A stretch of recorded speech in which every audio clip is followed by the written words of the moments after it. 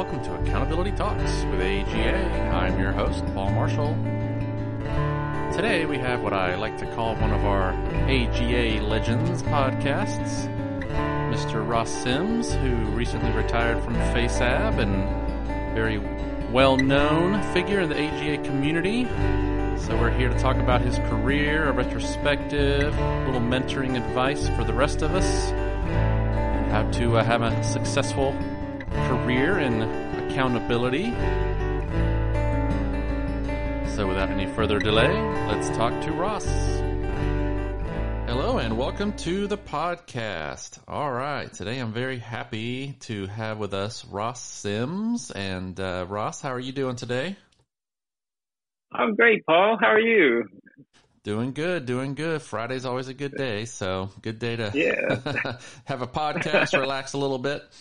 So we wanted absolutely. We wanted to talk to Ross today. Ross, you recently retired a little bit here, and you were working at FASAB and other places in the government, and we really just wanted to kind of have you on here, sort of in a mentoring, or just to kind of give us a retrospective, and be a good example to other folks that are interested in government careers. So maybe with that, why don't you give us a little bit about yourself and what you were doing up till recently.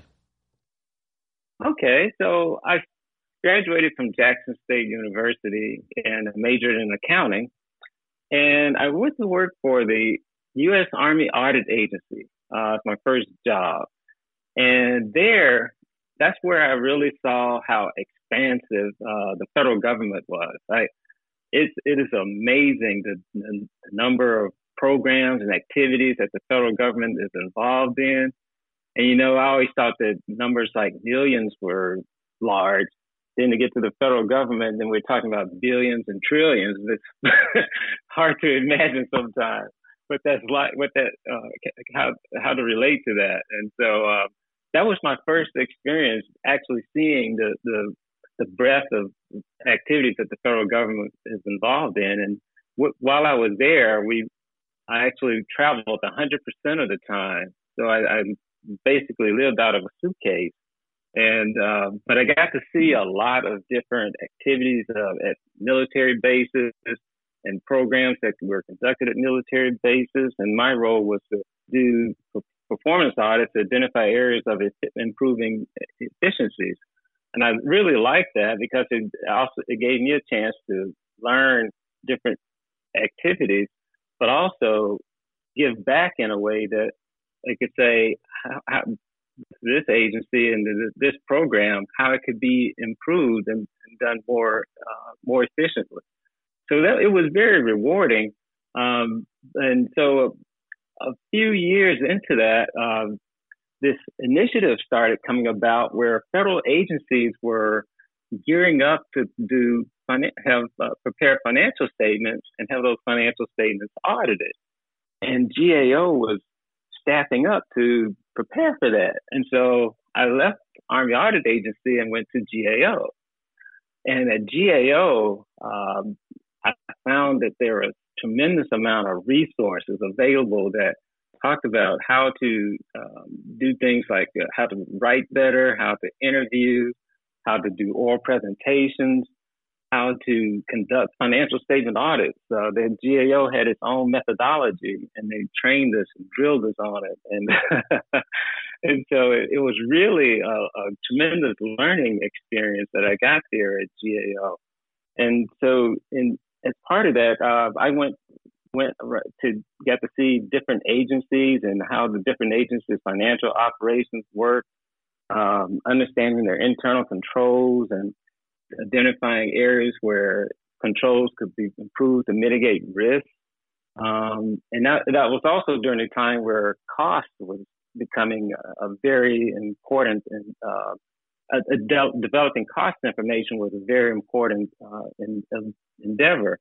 And so learning how to, going from agencies that were used to doing things that like compliance with budgetary guidelines and laws to then doing financial reporting was very, I would say, a very monumental effort, and having controls in place to be able to make sure that the information they were producing was accurate was also very monumental. And so, as part of the work at GAO, we were helping agencies with reviewing their controls and the different processes that they had to determine what needed to be improved in order that they could eventually prepare financial statements and become audited. And so I got to, like I said, went to various agencies, got to see how different agencies operated, from defense to USDA, and got to go into places where they had jet fuel, and we inventoried jet fuel, things like I never imagined I'd be doing, climbing on top of fuel tanks and going into vaults and looking at armored cars and these military vehicles and things like that. It was just amazing. And I also got a lot of understanding of the rich history of our government and how our government functioned, and actually going to some of the different places that now you can't even get into. But the GAO experience was really rewarding. And so I spent several years there, and after that, I got a chance to, then develop this crisis in the savings and loan industry, where savings and loans were failing left and right. And so I wanted to see how I could help in that arena. So I left GAO and went to work for the Federal Home Loan Bank Board. And the Federal Home Loan Bank Board eventually became a part of the FDIC. And there, I was a part of the Office of Inspector General, where we went to and reviewed a lot of the different activities there at FDIC. And also, as I progressed in my audit career, I began to move into the management area there at FDIC. And that's where I started learning how to manage people, understand the need, how to manage resources. So it added to the knowledge I had gained from doing the technical side of understanding standards and how to conduct audits, to now managing resources and leading people and things like that. And so after several years there at FDIC, I then became interested in research, and I started getting a good sense of what I really like doing, and helping people, I would say citizens, really understand how the federal government works and the federal government's finances. And so I went to work for the FASAB, and at FASAB, I began conducting research into different financial reporting issues, and helping to communicate that learning through guidance, and developing guidance that would help users better understand the financial statements and the financial information and the financial health of the federal government. And so that took me, I spent most of my career, I would say, at FASAB, and now I'm retired. So that's sort of like my career progression to this point. Right. No, that's great. So, I mean, it sounds like, you were always you had a great opportunity from the beginning to kind of see things around the country, different agencies doing audits, especially GAO. I mean, it just seems like you really got a little feel for a lot of things in the government, so you could kind of guide where you might want to do next, right? Right. Yeah, that's right. And I also like how you went after, like a big opportunity, or savings and loans was a big issue, or there were just some like financial reporting was now, and the audit was going to be a big thing in the government. So you were like, this is a big deal going on. I want to be part of that. Right. Yeah. That's right. That's great. Well, why don't you tell us a little bit more about FaceApp? You were there for 15 years. What were some of the highlights of that, or the things that you found the most interesting? So with FaceApp, let's see, where can I start? One of the things that with FaceApp is that we do due diligence so on each issue we would go out and do research by meeting with different people, different individuals, different groups, and getting feedback. And so I would meet with accountants, auditors, economists, academics, think tank analysts, program managers, people in media, citizens, and also get feedback from my peers, the staff, and the board members. And from that, it's like if you don't set clear goals, you could be all over the place.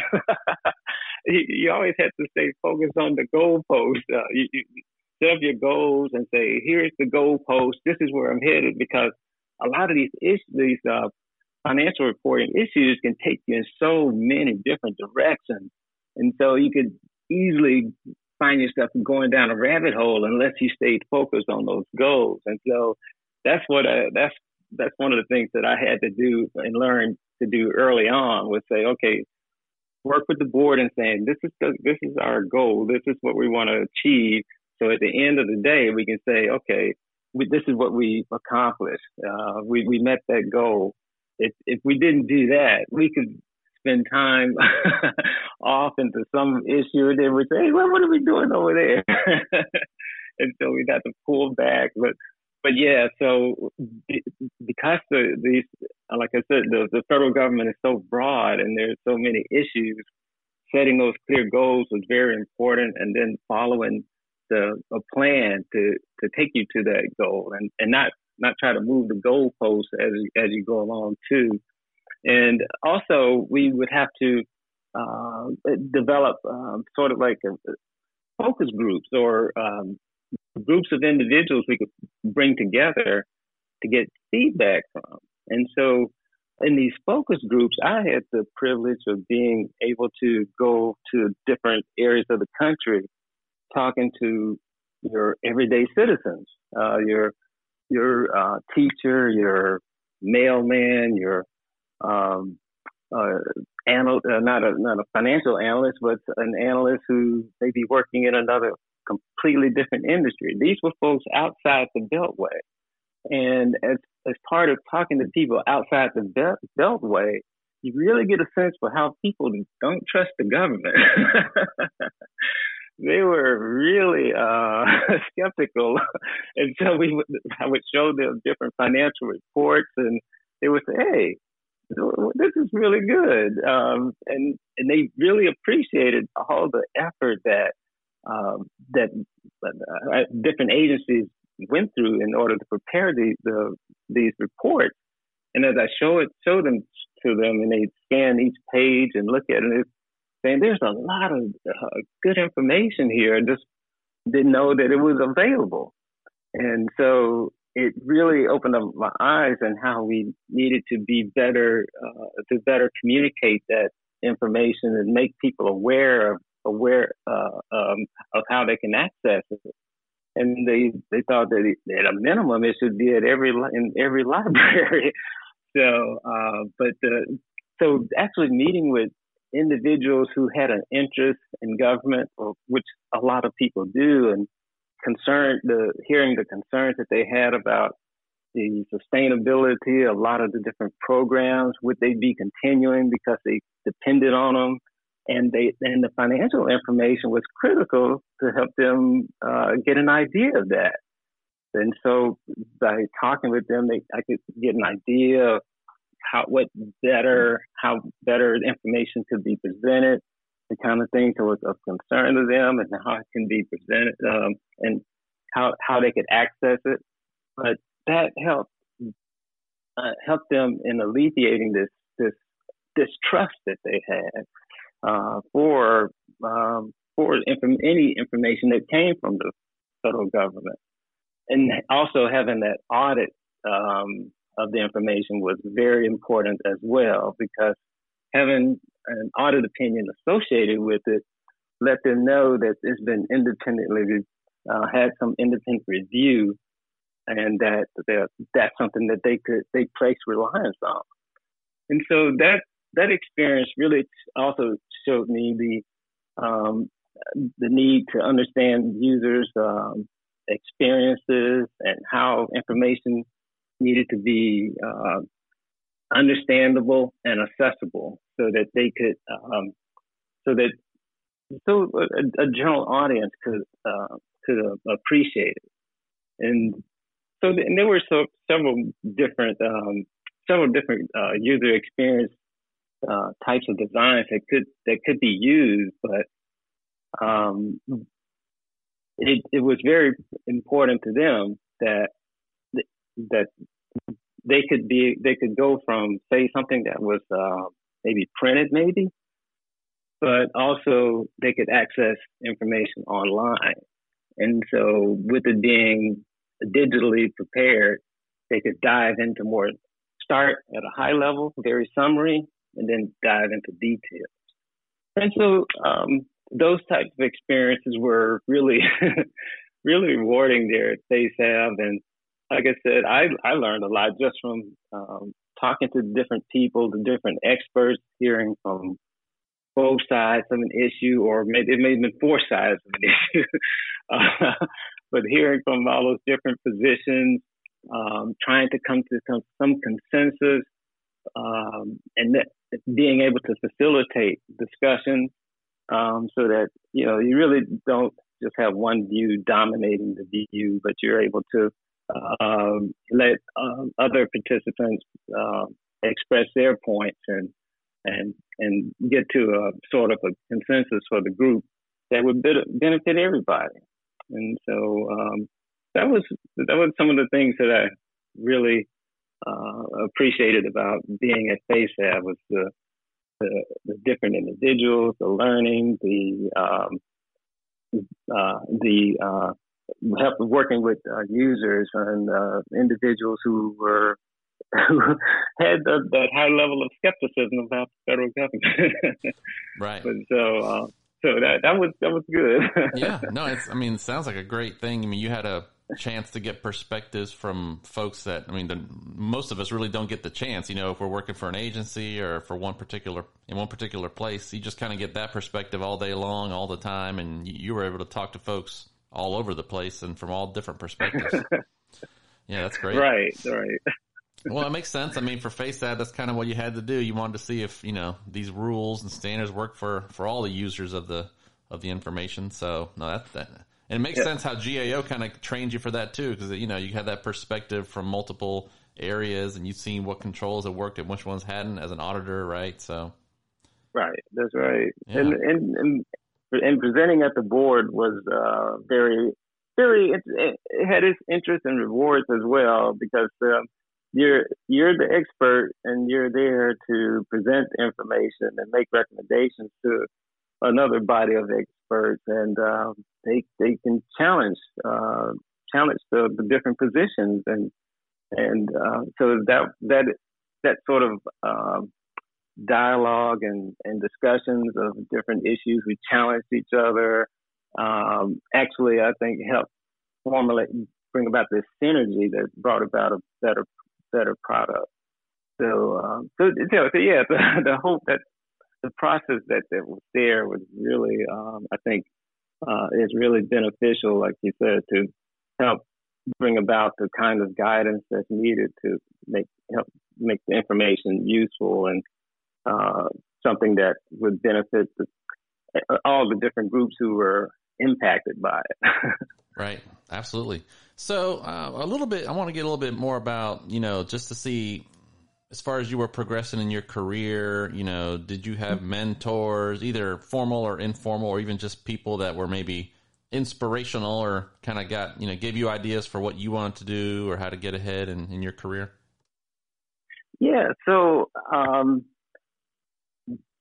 in addition to my family members, that goes without saying, but I would say in addition to them, my pastor, my church, was very instrumental in my career and in my decisions that I made, even as far as not my career, and also decisions I would make in life, and helping me to view life from a perspective of the journey, and this journey is going to be is going to have challenges along the way. It's not that's just how life is, and how you can approach things with skill and not always having to react to things, but you prepare and know that things are becoming, so you can lean into them versus reacting to things. And that was something that I learned from my pastor, and then there would be the persons immediately above me were also influential, because I would observe how they would handle when there would be challenging situations. I would observe how they handle it. What were their approaches and the kind of things that they did to stay abreast of issues? How did they plan for challenges that we know would be coming? And how did they prepare for things that may not be aware of now, but what were things that they were doing to prepare themselves? And then I think, in addition to the persons immediately above me, I also would look at people who were in other roles and other agencies. So, and that's what I thought made AGA very important, and as part of my career, is that I got a chance to meet and see other people also involved in government accountability and the kind of things that they were doing. So it's like AGA was this platform that enabled you to engage and see the kind of things that other people were doing, how they were progressing, and then be able to share information with them as well. So I think organically it was mainly the person immediately above me that I sort of observed and talked to. And when we had feedback sessions, I always saw those as opportunities for growth. Any type of feedback that I've received, it was really, I would take it and really see how I could implement the kind of things that were given to me. So I always saw feedback as one of the most important parts of my career. Because I always like to take assessments and be able to see, okay, this is where I am, and this is this is where I would like to go. So what do I need to do to go from A to B and things like that. So those were, I would say, people that were influential. My pastor, the people immediately above me, and other people who were involved in government accountability that I would see as part of AGA. No, that's great. Yeah, and again, it sounded like you really had a great opportunity to hear from so many different, experts and influential folks throughout your career and your position there. So that, and AGA too. So it sounds like you had a lot of great inputs, a lot of good examples. Right. Yeah. So now, speaking of, I know we talked a little bit about some challenges. We all have challenges in our life and in our career, of course, and it's always nice to hear how people got through those things. I was just curious, maybe if you want to give me an example or share with us something where in your career was either a challenge or just a big kind of change that was happening in the world as far as accountability, community, and maybe kind of how you kind of dealt with that.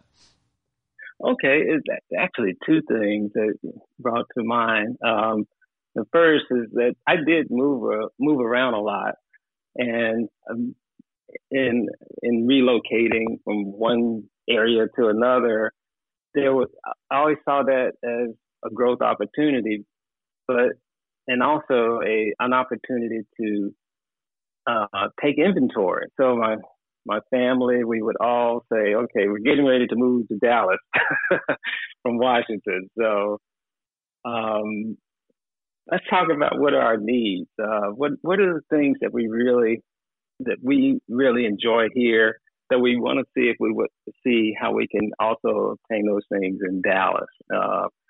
And one of the things that that has rooted us here, that when we unroot ourselves, what would we like to have there in Dallas to root back into? Sort of like I compared it to like repotting a plant. You just don't yank the plant out of the pot and stick it in another one. You have to assess the environment that it's in currently, and then assess that environment that you're taking it to, and then try to ease it into that environment. And so we would do sort of the same thing. We would say, okay, this is where we are. These are our needs. Let's see how we can obtain those same things there. And in this new location, we would talk to different people who lived there or who had lived there in the past. We would do what we call the soft launch, which would be to actually go there and kind of become engaged in some of the activities there in the new area, see different things, and come back and talk about how that visit, how well we like to visit. And then we also would say, okay, what are those things that we would consider baggage?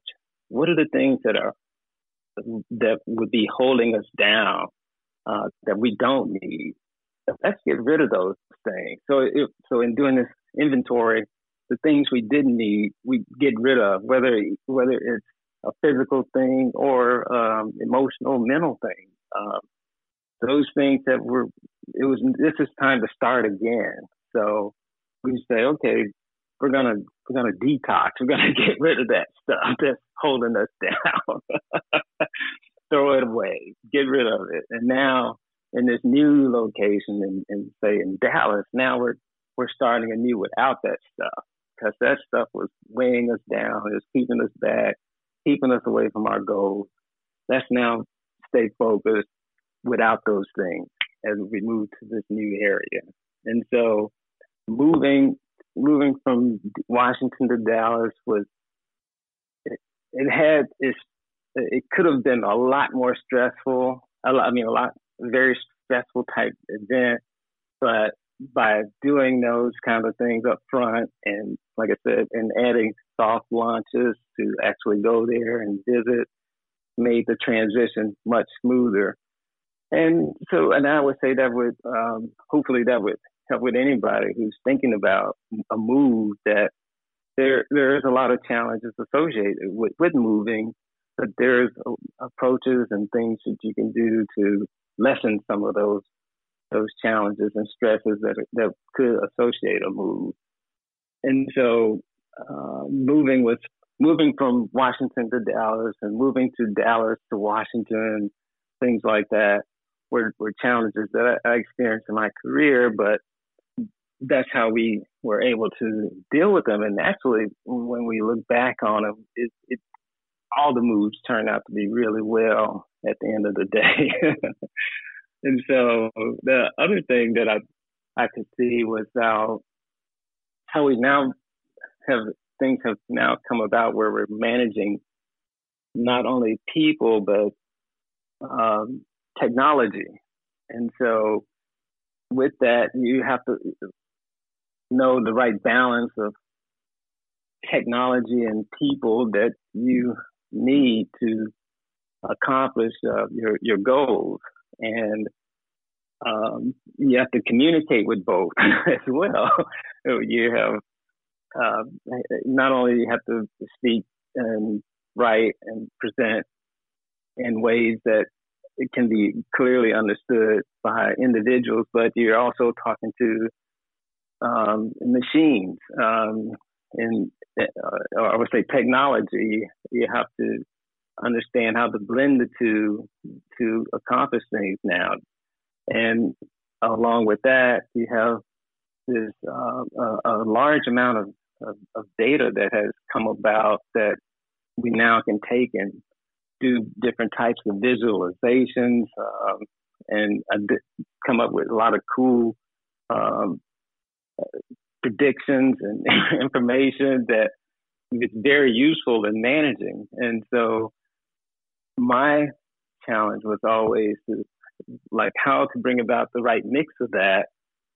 And I always thought that management discussion and analysis was a good place that brings about that data analysis and the data visualizations, and also to keep those financial reports still relevant, because in the management discussion and analysis, you're explaining and helping the users understand the financial reports. And so was in the midst of doing was working with different like user design experts and coming up with prototypes of how a management discussion and analysis could look, that included visualizations and analysis that would complement the financial reports themselves.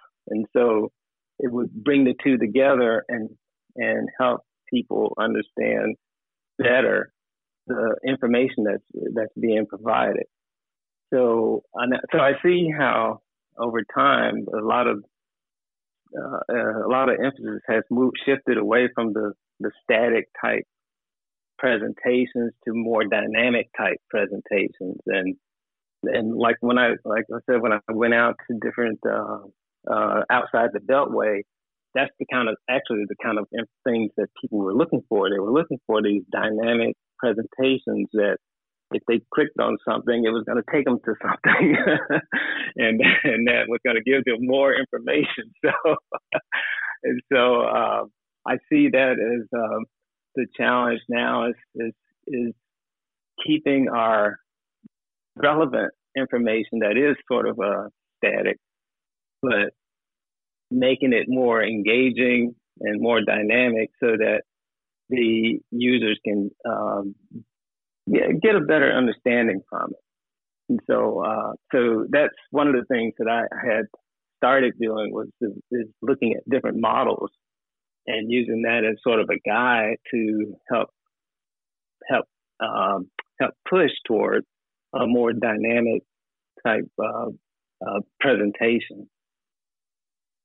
So those are some of the challenges that and I could go on for 100 years talking about some of those things. But no, but totally agree. Yeah, I mean, I think the reports have always been a snapshot in time, and but people want to see what's happened between now and the next October, right? I mean, have something they can visualize, they can click, they can see what's the status. Also just a short. I don't have time to read 200-page report. Give me a couple screens that I can kind of click through and quickly get the understanding, right? So I think right, that's right.